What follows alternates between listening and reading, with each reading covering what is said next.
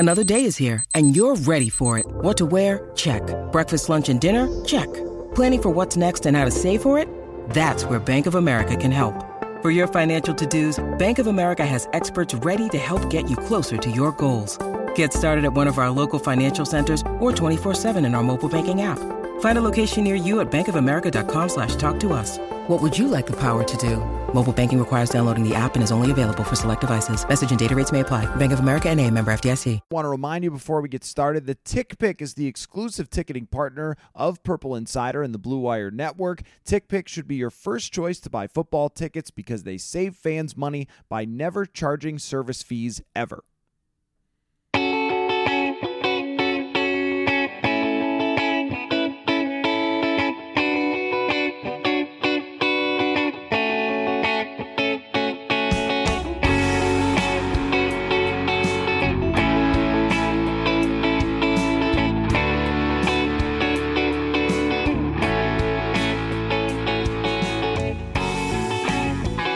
Welcome to the post. The Vikings actually pulled off a close game to beat the Los Angeles Chargers. Post-game podcast, Matthew Collar and Sam Ekstrom. I apologize if I'm talking a little quietly because I'm in the press box and everyone is kind of working right behind me. So, Sam, we have to start out with this game, with Mike Zimmer's post-game, which was probably the most interesting thing that came from this, aside from a declaration that I need to make later in the show. Stick around.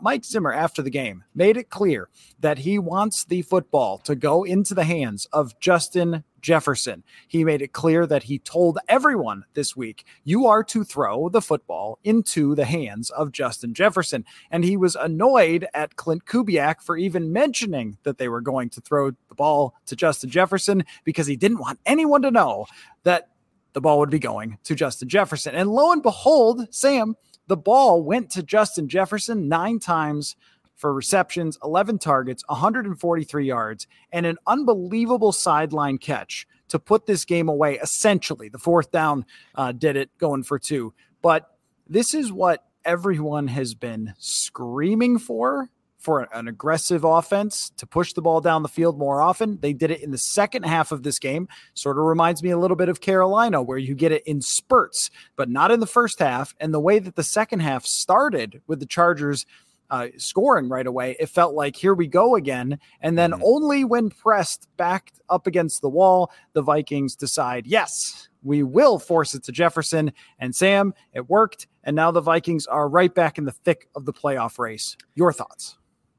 Yeah, insinuating that Klint Kubiak tells us too much is a hilarious place to start, especially when the thing he told us was the most obvious thing in the world. But digressing from there, Jefferson makes the catch on the first touchdown drive in the third quarter that got the whole thing going. I mean, it's 17-13. You're behind. You've allowed 14 straight, and you need to do something, anything to flip this script of the offense disappearing in second halves and letting leads escape. So that was a huge catch in the game. He has the 3rd and 5 catch over the middle that kept the next touchdown drive alive. I can't remember where it happened, but he had that unbelievable yak where he just beast moded and carried Chargers across the first down line. I want to say it was a long conversion too. It was like a 2nd and 20 perhaps. And then obviously the big one, the leaping grab on the 3rd and 6 on the sideline, held up upon review, got interfered with, honestly. Like, if that had been overturned, then people are screaming at the refs because he got grabbed. I mean, he got interfered with in the same way that Mac Alexander interfered with Allen earlier in the game. I think it was Allen. So, like, that would have been probably a little bit of injustice. But like 4 big-time notable grabs, and I might even be forgetting a couple. Fantastic work, on Jefferson's part, and proof that any target his way is a good target. So credit Cousins, I think, for coming into his own in the second half, because oftentimes a bad first half can paralyze him for the duration of the game. And they start out 1 of 8 on 3rd down. He loses a fumble. He seems skittish. He's throwing it short of the sticks. And Mike Zimmer was pretty honest after the game, too, saying that he's been getting on Kirk about working the ball downfield. And he was probably more honest than we've heard him about that situation. And even someone asked, I think, about, Kirk, how great is it that Kirk doesn't throw interceptions? And Mike said, well, he's got to be aggressive, too. And I think finally in the second half here, particularly to Jefferson, he was and made some great throws. And the fourth down to Conklin as well, under pressure, was a great effort. So the Vikings did what they should have been doing all along. They got the ball to their best weapon, and they get rewarded for it. And, boot on the throat was in play today. They did it. They did what they needed to do, and they get a win that staves off the talk of a lost season, at least for now.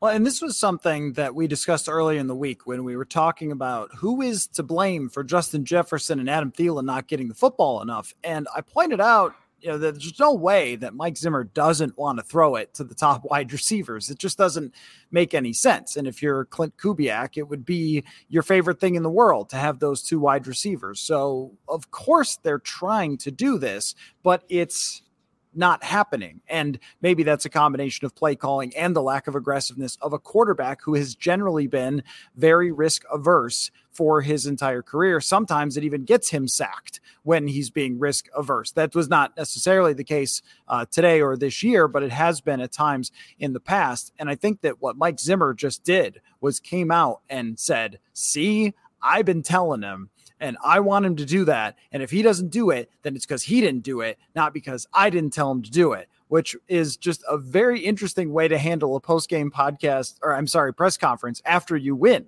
is to come out and say, see, I told you guys that I was the one who was telling him to do this thing that works all the time. And it was the quarterback who wasn't doing it.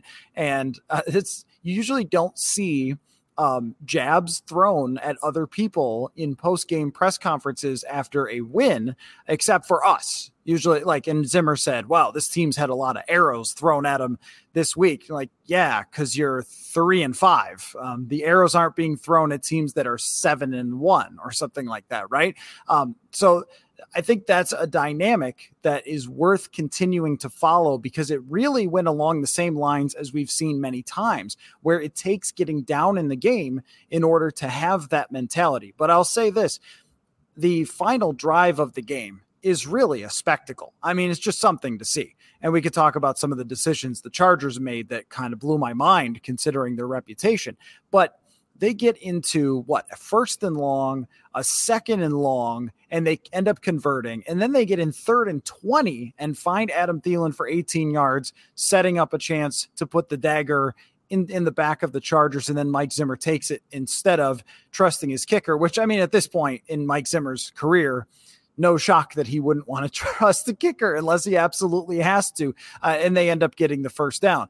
And I think that showed you right there, though, was they actually took the approach to try to win the game, to go after it at that point. That early in the second half there at the end of the second half, where they sort of did the thing they usually do, give up a score, they don't answer back, and we were kind of going, is this just life on repeat?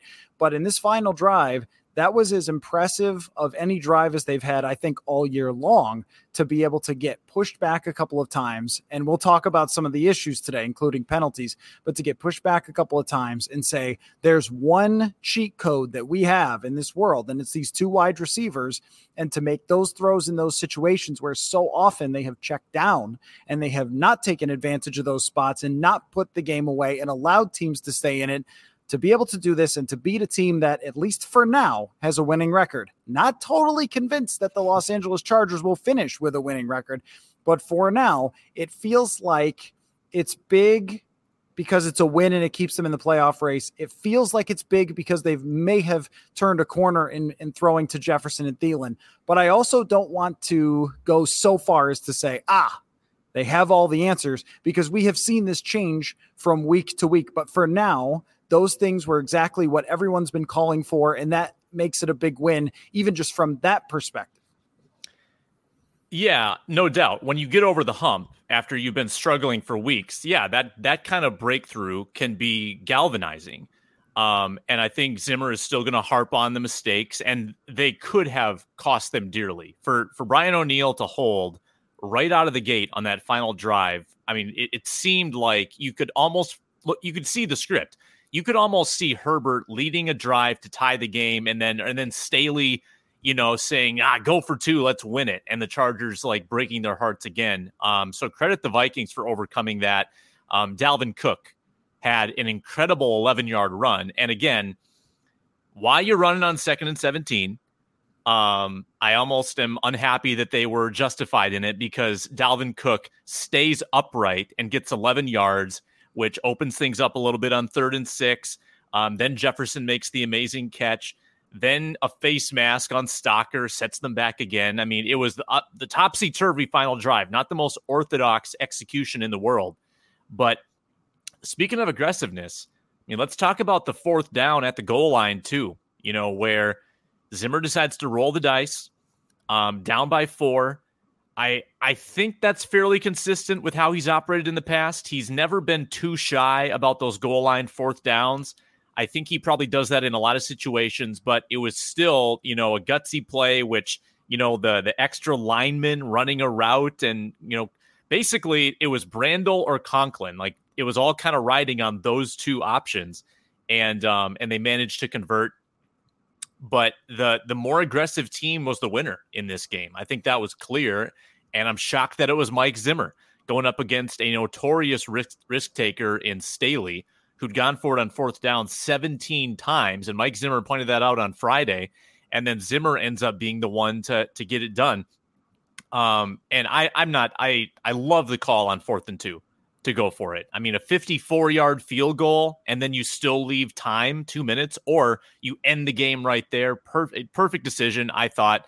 And the Vikings absolutely deserved. They were the better team. And we'll probably get into this, caller, but plucky defensive performance too. I think the offensive breakthrough is the story, but the defense overcoming like 5 of their top 7 players out is pretty big as well. Right. But to talk about the decision-making that you just alluded to, with Zimmer, it really is, how they say it's a week-to-week league. It is a week-to-week thing on whether this week he's going to be a little overly conservative with those 4th downs and punting, or the next week he's going to be really aggressive. And I think that the times where he has been really aggressive, even when he has said after games, I regretted that one, he usually gets it right when he decides to just put the pedal down and go for it, and go for that 4th down at the goal line, which you mentioned, which was a real game-changing play.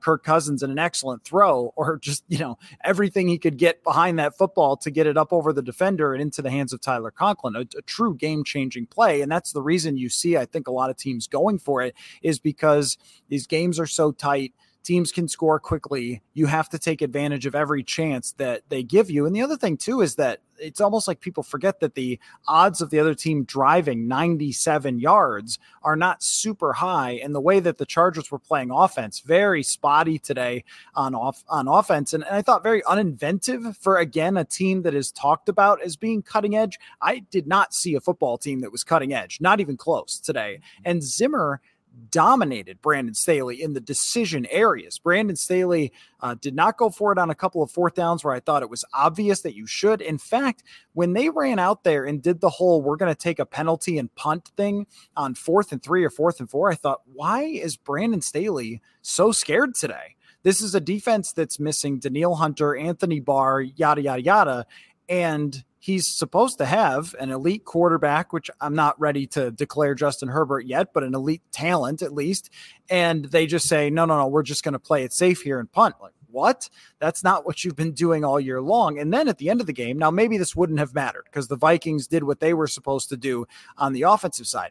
But you have to go, if you want to win the football game, you have to go for a touchdown there, because then there's an outcome where you win. If you just kick a field goal, you're sort of saying, well, we're playing for a tie. And that really, decidedly hurts your odds. I saw the 4th down bot tweeted it out, but by the numbers, a tremendously poor decision. And so on the other side, you have Zimmer making great decisions on 4th down that all click today, and the type of decisions you should make when you're 3-5 and you need something really great to happen to get you back in this race. You need fourth down plays. You need a big 4th down and 2 conversion. 54-yard field goal maybe is a coin flip. 2 yards is more of a 70-80% play when you have one of the best running backs in the NFL. So great decisions by Zimmer. And this is where 1 week worth, and he even managed the timeouts at the end of the first half correctly to give them a lot of time to drive. So like 1 week we're talking about, wow, there were some problems there. And he called 2 timeouts at once and different things like that. And then the next week, here we are saying he nailed it. He got it exactly right. And so the whole second half was exactly what Vikings football was supposed to look like this year.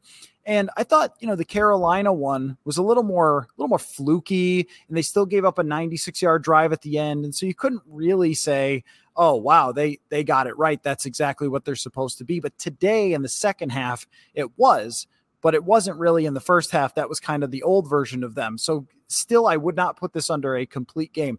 But I would say, here's the declaration that I teased early in the show. Tell me if you agree. Any conversation about Mike Zimmer being fired in the middle of the season is now over, Sam. I think that's it. I think when you win this game, you are decidedly in the playoff race. After Green Bay, the schedule loosens up a little.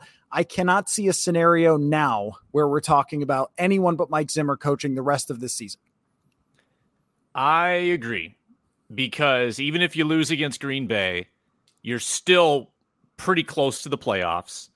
And anything beyond that, it's too late in the year. I mean, you're not like, a change there would only be sort of a change for I don't know, whatever principles the Wilfs think that they're promoting. Like, it wouldn't be to like turn the season around. It wouldn't be one of those moves trying to light a spark. Because if you lose to the Packers and then lose like another game right after that, it's probably too late at that point. So I don't think there's going to be a move. And frankly, I'm not sure there was going to be. Like, anyway, the more I thought about it, the more I felt like there's just too much history between the Wilfs and Zimmer. There's too much mutual respect. I mean, it's not Childress, even though I've teed that up for weeks, like, oh, they're going to lose to the Packers and be 3-7. But I don't know if that was ever really going to happen. I think now it certainly is not going to happen if they lose to Green Bay, not coming off of this win, which I think was one of the more complimentary performances of the year. I think, the offense starts well enough to build a 10-point lead. They finish great. The defense was pretty solid all the way through, and special teams was really good too. It was kind of a 3-phase performance, something that I think this team can build off of. They did a lot of things that they'd been, struggling to do, and they did them well. So I would be shocked at this point, honestly, if anything happened, because you lose to Green Bay. You look around you and you say, well, we're still competing with like the soft underbelly of the NFC, and that playoff spot is still kind of right there. It's very tantalizing. The conference record is going to win them a lot of tiebreakers. They've got the tiebreaker against Carolina. They might have it against San Francisco. There's a lot to like about their chances, and New Orleans looks bad too with Simeon. Like, they're probably not going to win many more games. So it's still there for you, as crazy as that is. They're not in playoff position now, but half a game back with 8 games to play. Yeah, that's a long time. Folks, Minnesota football is rolling along, and there's no need to exhaust yourself looking all over the internet to find Minnesota football tickets anymore. That's because TickPick, that's TickPick, is the original no-fee ticket site and the only one you'll ever need for your go-to for all NFL tickets. TickPick got rid of those awful service fees that the other sites charge, which lets them guarantee the best price on all of their NFL tickets. Don't believe it? If you could find better prices for the same seats on another ticket site, TickPick will give you 110% of the difference on the purchase price. We've got some very exciting primetime games, and our friends to the east in Green Bay will be making their way to Minnesota soon as well. So you want to go to tickpick.com/insider to save $10 on your first order for Minnesota football tickets. Again, tickpick.com/insider to save $10 on your first order of Minnesota football tickets. When you need mealtime inspiration, it's worth shopping Kroger, where you'll find over 30,000 mouth-watering choices that excite your inner foodie. And no matter what tasty choice you make, you'll enjoy our everyday low prices, plus extra ways to save, like digital coupons worth over $600 each week. You can also save up to $1 off per gallon at the pump with fuel points. More savings and more inspiring flavors make shopping Kroger worth it every time. Kroger, fresh for everyone. Fuel restrictions apply. Yes, it is. And they have Detroit. They've got 2 Chicagos. So there are winnable games on the horizon, but there's also very much coin flip games like, Pittsburgh with Ben Roethlisberger is not a great team, but they have a great defense. So you can always potentially lose that game. You'll have to go to Lambeau. You have to go to Soldier Field. Those are very difficult places to play. So we can't, be declaring that they're going to win this spot yet. It's just that all of a sudden with one win, we kind of knew this. If they were able to split even one win, even one loss against Green Bay, you're still very much in the center of that race. And if you win both, then your odds to get to that 7 seed are very high. And this is what we talked about early in the week, that when I looked up the playoff odds for the Vikings, I went, that's actually pretty high compared to what their record is and how the season feels like it's on the brink. And it was on the brink today. If they lose this one, then you're going back home thinking, okay, now you're talking about competing with the New York Giants and Washington and those types of teams that are very poor and don't have much to say for themselves. Although who knows with the NFL, right? Who can win and lose on a weekly basis if Washington could beat Tampa Bay today. Good for you, Taylor Heineke. But you look at this playoff race, and then we'll get to some other things about this game. But there's basically going to be 2 spots up for grabs and about 5 or 6 teams fighting for them. All of a sudden, Philadelphia is playing a lot better. The Falcons got destroyed today. Carolina has a better quarterback now with PJ Walker, and Cam Newton is going to be playing for them at some point soon. I agree with you on the Saints. They'll probably fall out of this, but if somebody gets hot, there's still a lot of work for this team to go to get one of those playoff spots. And so we'll have some discussions based on that as we go forward in the week. But you wanted to talk about the defense. One thing about the defense today, I'd say, is offense is sometimes the best defense. 36 minutes of possession for the Vikings offense reminded me a lot of what they did against the Seattle Seahawks earlier this year, where you had the ball for a long time. And even though in the first half, they did not convert anything for third downs, in the second half, they totally turned that around and started converting third downs. And they finished the game 5 for 14, which is actually good compared to where they started. I think you mentioned 1 for 8. And it feels like so often, Sam, that this offense just entirely rests on, do you hit on third downs? And do you find ways to convert those? Or are you checking down to the fullback on third down and long and then punting the ball away? I don't know if that's a sustainable way to succeed. That's one of those things that's very much like noisy or volatile. Some weeks you'll do it, some weeks you won't do it, but that's this team. Is some weeks they do things and some weeks they don't when it comes to especially the offensive side. But I thought that was a huge factor when you come into a game where you just played 98 plays. If you let them control the ball, then you're probably going to just get worn down and lose. And their offense did not allow that to happen, especially in the second half. Well, I felt like the defensive replacements were, again, very valiant. Cam Bynum had some great plays, including a sack. I mean, you might be looking at the future safety once Xavier Woods moves on like that. I think this establishes that Cameron Bynum is part of the plan. Nick Vigil, man, I mean, he continues to impress me. Every time he gets an extended look, he had an amazing rep where he was like step for step with Eckler on a wheel route. He almost got a sack of Herbert. I felt like he was around the play a lot. I think he did a really good job. I thought Dalvin Tomlinson sort of did exactly what you would want him to do, and he had a big knockdown. He had some good run stops. I thought that Tomlinson was great. I mean, I thought everywhere where they had perceived weakness, they had people stepping up. Eric Kendricks had, made another huge splash play. Really, really impressive. Like I liked what that defense offered with their backup players, and maybe kind of softens the narrative that they have no depth. I thought that was probably encouraging for the defense. But on offense, you know what their third down to go average was going into the game? What's that? 3rd and 8.1. Worst in the NFL. I don't know if that's going to get better today. Mm-hmm. I think it was still pretty bad today, and they found a way to convert a couple of them. So that reflects what you're doing on first and second down. That reflects all of those 2nd and 10 runs that don't work. Establishing the run on first, getting chunks on first down, or, rarely does this team set itself up with 2nd and short. It seems like they're always struggling just to create those manageable third downs. So that reflects on Kirk. That reflects on the play calling, I think, kind of 50-50 a little bit. And the running game was just enough today, much more steady than last week, where it was 3 runs and diddly squat, 3 good runs. And the yards per carry might have even been better last week, but the steadiness today, where you were getting 4s, 5s, and 6s much more frequently, was critical. I mean, Dalvin Cook's final line, 24 for 94 and a touchdown. It's fine. It's not incredible, but I thought there were a lot more successful runs mixed in, and that allowed you to sustain possessions. They didn't have as many 3 and outs.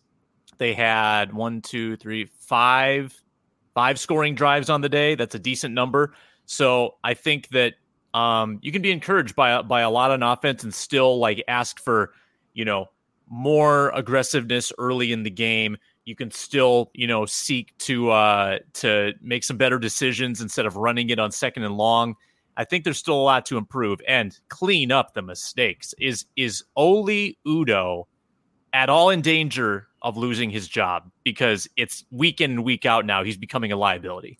I only see that happening maybe to Mason Cole and not Wyatt Davis, because we have asked multiple times, multiple people, what's going on with Wyatt Davis. And what we get is, guys, he's still developing is what's happening. And we're not allowed to watch the whole practice. We can only watch the first section of practice these days. So we can't tell you during the season, hey, this guy looks great or terrible at practice. That's only for training camp. So I can't tell you, hey, does Wyatt Davis look like he's improving on a day-to-day basis? But I can tell you from having interviewed many a coach that if they say, well, you see, what's happening is what's going on is, then usually it means, it's not going particularly well. Because if it was, he'd be the right guard right now. Oli Udoh and the holding penalties has just become a huge problem.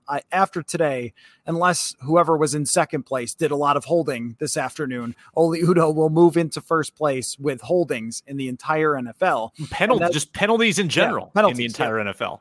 Yep. And that's just been a huge liability for them at this point. And I don't know if Mason Cole, they feel like he played well enough at center, they could always bump him over to guard. And at least you would have someone who's experienced. I thought that Linval Joseph was pushing him back, but he wasn't getting destroyed today. But I wanted to circle back to the defense and just mention this, that when we talk about Zimmer and we talk about, why it's so hard for this team to move on from Zimmer, I think games like this are part of it, is because you see how he outcoached a younger coach who's getting all this praise. And we've seen this a lot of times. We saw this against Sean McVay in his first year, where McVay was getting all this hype. Oh, number one offense. McVay's got all the answers. This young Jared Goff's putting up big numbers.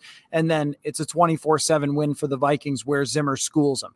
And I thought Zimmer schooled Brandon Staley and schooled their offense and Justin Herbert today. And clearly Zimmer just understands how to pick apart the weaknesses of a young quarterback, because Herbert did some great things and made some great throws, but he also at times looked like he didn't really know where to go with the football. Things kind of broke down for him. He was not able to continually push it. And the Vikings, I think, dared them a little bit to beat them with quick, short passes. And when they would do it, they would succeed, like short, slants and stuff to Keenan Allen, but they just refused to stick with it. And I looked at the final rushing numbers for Austin Eckler, 11 runs for 44 yards. This guy's a great running back, but when they got up in the game, they got impatient. Like we've got to pass. We've got to push it down the field. We can't just keep running the ball. But I almost think if they had just kept running the ball, they probably would have won the game. I mean, they had run 3 times in a row, and then they try this crazy wheel route that's a low percentage play against Eric Kendricks. I think if you know anything about Eric Kendricks, it's a low percentage throw, and it goes incomplete. They end up having to punt. Third downs, Zimmer was very good when it came to confusing Justin Herbert, getting sacks on him, things like that, getting pressures on him. just by the way he schemed it up. So I wasn't tremendously shocked. I thought that if the Vikings defense had to be out there a long time, that they would get worn down and eventually lose the game. But they didn't have to be, in part because they got off the field, in part because Zimmer is able to draw these things up. And it's like every time this team sort of has its back up against the wall and it feels like they're out of it, they're done with the playoff race, it's over, and they're done with this head coach, he kind of pulls you back in with a really well done schematic game plan against the young quarterback that's being talked about as one of the most exciting in the NFL. Yeah, it didn't feel like Herbert could get his feet settled very often today, and I was surprised to see that it was only 2 sacks at the end of the day, but it was 6 QB hits. So he was pressured quite a bit. He got knocked around. 5.7 yards per attempt. That's pretty poor, and very little of it downfield. They were keeping, everything underneath. The Chargers were forced to drive the field. And, when they had to settle for field goals, that was enormous, especially there at the end when it stayed a 7-point game. So the Vikings gifted them a couple of those pass interference calls and the throws, for the duration of the game. I didn't feel like Herbert was all that accurate. I felt like the pressure especially forced some inaccurate throws. And all the credit to the Vikings for dialing up, I think, a lot of extra rushers. They got people coming from the secondary, people like linebackers coming around the edge. They were very brazen trying to bring blitz against a younger quarterback, and it worked like a charm. I think that there's probably been better games of Justin Herbert tape. So I wouldn't say that he's not good, but if I watched him with no context just in this game, I would say that he's a, lower tier NFL starter. I'm sure that's not true on the whole, but Zimmer made him look that way. And he did it with a patchwork defense that looks more like the end of 2020 than the beginning of 2021. So props to him. And now next week, presumably, assuming he's healthy, Harrison Smith back, Patrick Peterson is eligible. Maybe Anthony Barr. We have really no clue what's going on with Barr. Maybe this was just a 1-week thing. Pierce is out. Who's the 5th guy? Oh, and Daniil's obviously out. So you might get 3. You might get 3 pieces back next week, and taking on Rodgers, taking on Green Bay. There will be renewed energy, I think, for that game. And kind of like last year, your Super Bowl is getting back to 500. It seems like that's just this unattainable mark that is so hard to accomplish. If you get to 5-5. That, again, it feels like that emotional reset with a softer part of the schedule coming up. And then the season is your oyster potentially, but that's going to be a tough game against, Green Bay just keeps finding ways to win. And Rodgers, without practicing all week, beats Seattle today in kind of an ugly one.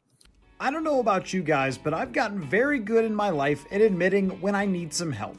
If you are struggling to figure out how to navigate workers' compensation and disability laws, I've got a team that can lend you a hand. Kemet, Sanford, and Kramer are dedicated and experienced disability attorneys, so if you find yourself on your company's injury report, Kemet, Sanford, and Kramer Law can help you understand your rights under Minnesota's workers' compensation laws. Their team of disability attorneys have secured their clients tens of millions of dollars in unpaid and denied benefits. They can help you fight wrongfully denied work comp claims, or if your claim has been accepted, they can assist with rehabilitation or medical disputes, help you get a second opinion, or ensure that you're getting everything you're entitled to. Mike, Pat, and Evan will take care of all the legal aspects of your case while you focus on what's most important, that's your recovery.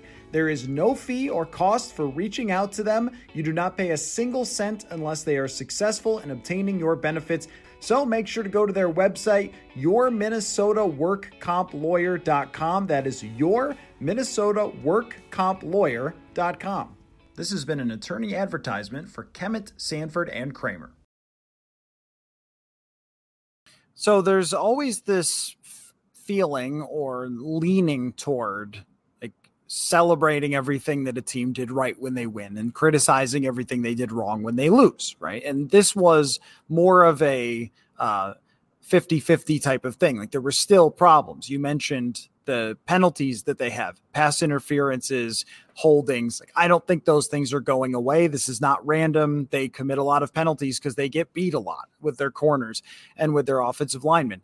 And the early conservativeness was still very much there, and they did not put the Chargers on their heels from the very beginning. They sort of made some stops and were able to put together one really good drive, but that was about it.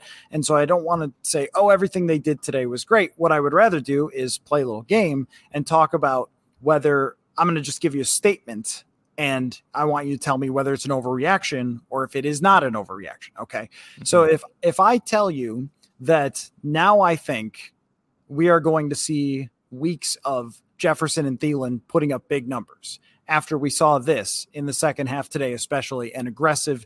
And Mike Zimmer is publicly telling Kirk Cousins in front of the universe on a streamed press conference, which sometimes I think he doesn't realize the whole world watches those, and he thinks it's maybe just us and him in the room.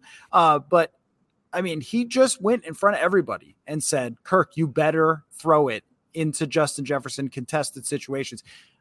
If I were to say, I think that from now forward, or at least for the coming weeks, we are going to see a heck of a lot more of that. Is that an overreaction to what we just saw, or is that reasonable? I think it's a little bit of an overreaction. I think that Kirk knows this. He knows that it was better to throw the ball to Stephon Diggs for several years, and he knows this is not new information, that throwing it to Justin Jefferson is good.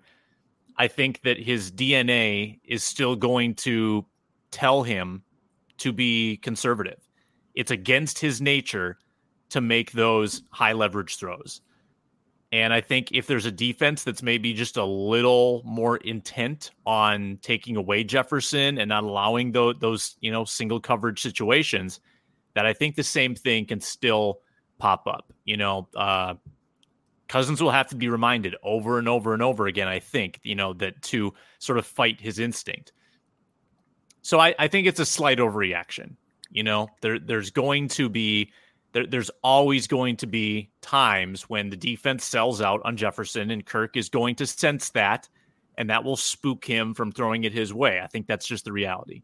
And today, I thought the Chargers made some mistakes by not having another guy over there. How is it that you have was it 2nd and 16 and there's not two people on Justin Jefferson? I mean, remember they used to do this to Calvin Johnson where they would have two guys on the line of scrimmage against Calvin Johnson? Like, you might want to do that on a 3rd and long or 2nd and long with, and they did it in 2018 to Thielen and Diggs when they were putting up those huge numbers. They would put two dudes over there. I was shocked. And I thought that was a huge error by the Chargers to not do that. And Justin Jefferson made them wrong immediately.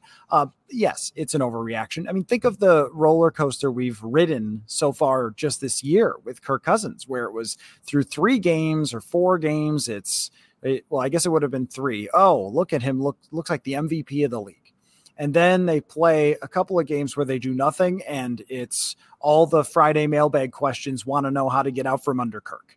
And then, there's the Carolina second half where he's fantastic. The offense puts up almost 600 yards. It's crazy.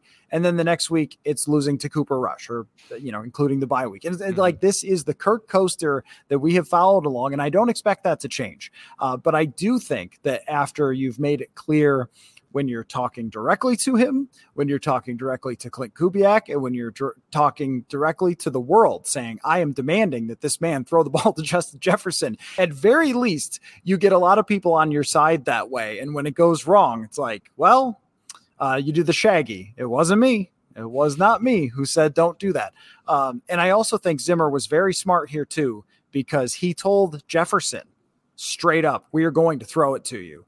And it puts pressure on Kirk to actually do it, but it also is, I'm not Stephon Diggsing you, Justin. We want to do this. We want to get you the ball. And so, yes, I think that it will be better, but I don't think that it will be perfect. Now, let me throw this out there, and this may be more of a discussion later in the week, but your quick reaction to this. After this win, if they find a way to beat the Packers at US Bank Stadium, oftentimes they do split with the Packers. They are by far, tell me if an overreaction or not, by far the favorite to get into the playoffs in the 6 or 7 seed. I think it's not by far. Maybe you could just take out that phrase and say favorite. But I mean, we I think, and Vikings fans know what this team is on paper, and they know, like, in theory, this team was supposed to be much better. But the reality of this team is they are what they are. They are inconsistent. They blow leads. They make curious decisions. Like, that's all part of it. You can't just assume that they're going to transform into the team you expected. When we've got a much larger sample size of them not being that team. Today doesn't change that. I don't think a win against Green Bay changes that. I look at who's around them, though, and I think they have a better potential than the Saints. I think they have better potential than the Panthers, who, still, like, I don't know what their starting situation will look like now that Cam is in the mix, but, neither of those quarterbacks scream to me that they're going to go on a run. Atlanta, no fight today. The Eagles are, led by Jalen Hurts, who is, I think, having kind of a topsy-turvy year. And the 49ers are injured and a mess. The Vikings probably have the most upside of any of those teams. So I would say favorite, yes, especially coming off a Green Bay win. Yeah, I'm going to go that they would be the extreme favorite because I think that these other teams are just awful. I mean, I think Atlanta, Philadelphia, San Francisco, Carolina. I mean, I think that they're just super bad. The Saints can hang in because they're coached by Sean Payton and they are going to be in every football game, even if it's Trevor Siemian or if they get Taysom Hill back. Like, think about that sentence. But they'll be in it. But I don't think they're as good. I mean, the Vikings have their starting quarterback and the Saints do not. So I will say yes, that if they find a way that they are then the extreme favorite, and it will be getting much closer to the territory of where we thought this team would be heading into this stretch, that we knew that there would be some tough times. But if they could beat Green Bay and get back to 500, then it becomes very much like sort of what we went through last year where they were fighting to get back to 500 and we knew that there were some teams coming up that were much more manageable. So I will go with that. I guess one last overreaction. Is this the best special teams coach? No, I'm just kidding. But honestly, Ryan Ficken is doing a good job. They finally have had some kick and punt returns, but I'm not going to say that. Is it an overreaction to say that Clint Kubiak is still very much under the gun from Mike Zimmer after Zimmer called them out, which you referenced. And I thought that was very uncomfortable and surprising, even for Zimmer, to call out his offensive coordinator for saying too much to the media. But is it an overreaction to say that this doesn't do anything for the tension that is on Clint Kubiak, even though we've spent all this time talking about how they had the right offensive approach? Well, I thought it was also telling that Mike Zimmer said today, I told Clint, make sure you're aggressive in the second half. Go try and score. Go try and get first downs. Like, as if he needed reminding, as if like that wasn't in his nature. And Mike Zimmer tried to tell him something new. That there were just a couple of those veiled shots, and I still get a kick out of the saying too much to the media thing, because if you watch his press conferences, it's very vanilla. And I don't think he even said anything controversial. I think he got asked, hey, Justin Jefferson's had 9 targets in 2 games. Is that bad? And he said, yeah, we want to get, Justin Jefferson the ball. That's not that bad. So I hope Zimmer understands that context, because we can't afford we're pretty good at getting stories, kind of creating them out of thin air and taking quotes and like squeezing them for all they're worth. But I'm not sure we can survive with less Clint Kubiak content. All that said, Clint is absolutely still, like, I think, under scrutiny. Yeah, I think so he's not an overreaction. Yeah, he's still on probation. I don't know, again, I don't know if there's an in-season move to make, but I think that his job, unless there's vast improvement toward the end of the year, I think that you kind of do have to evaluate that position going into next year. If Zimmer stays, you still need to look hard at that and say, all right, is this going to get it done going forward? Can we count on him to improve in year 2? That's where I think we're at as of today. Okay, so I just wanted to say that I thought the Vikings caught some breaks today. So for people who think that this team never gets any breaks, how about the referees helping you out when you were going to fake a punt and it wasn't going to work? It looked like the Chargers were all over that fake punt, that they were prepared for it, and they probably stopped them and then have great field position. And instead, you punt it away, they get pinned way back, they get a penalty. That really helped. Joey Bosa got banged up early in the game and was not the same person the rest of the game. I don't know how many snaps he was out there for the rest of the game, because I barely noticed him for the rest of the game after he was down a little bit. So a couple of breaks end up going the Vikings' way. They get a win. It's 4-5. And the way I look at it is next week is season back on or hot seat talk back on. And hot seat talk doesn't mean fired in season, but it does mean the future talk, because we spent the whole week on that discussion, reasonably so. They win. They put it on hold for a week. But then when you've put yourself in this hole, you have to continually dig out of it with games like they'll play against the Green Bay Packers. So, Sam, any final thoughts before we wrap from Los Angeles? Something I don't know. I don't know if I want to wade into this. Do you agree? I'm wading into it. We're going for it. Okay. What did you make of Zimmer's tone when asked about Dalvin Cook? Final question of the presser. Oh, yeah. Forgot about that. Well, I think that when it comes to, he said as a football player, which I thought was an important distinction. Mm-hmm. And I would strongly agree as a football player. If we were not judging anything off the accusations or past history, we would say this guy is one of the truly great players that I've covered. He's got his health issues from time to time, but you mentioned that run on 2nd and 17. It was just unbelievable. And he's impossible to bring down. He's incredibly shifty. He's a hard worker. He's actually a very intelligent guy. We've been around him a long time. We know how intelligent Dalvin Cook is.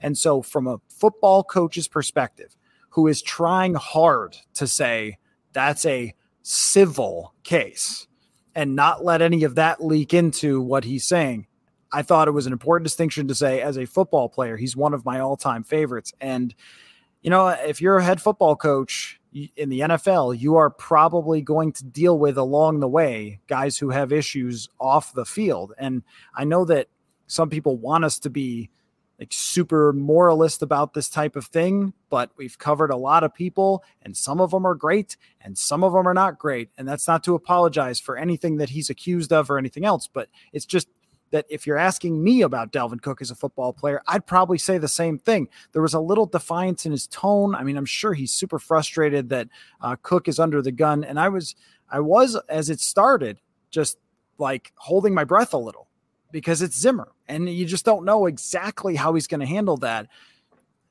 Putting that tag on it. He's one of my favorite football players.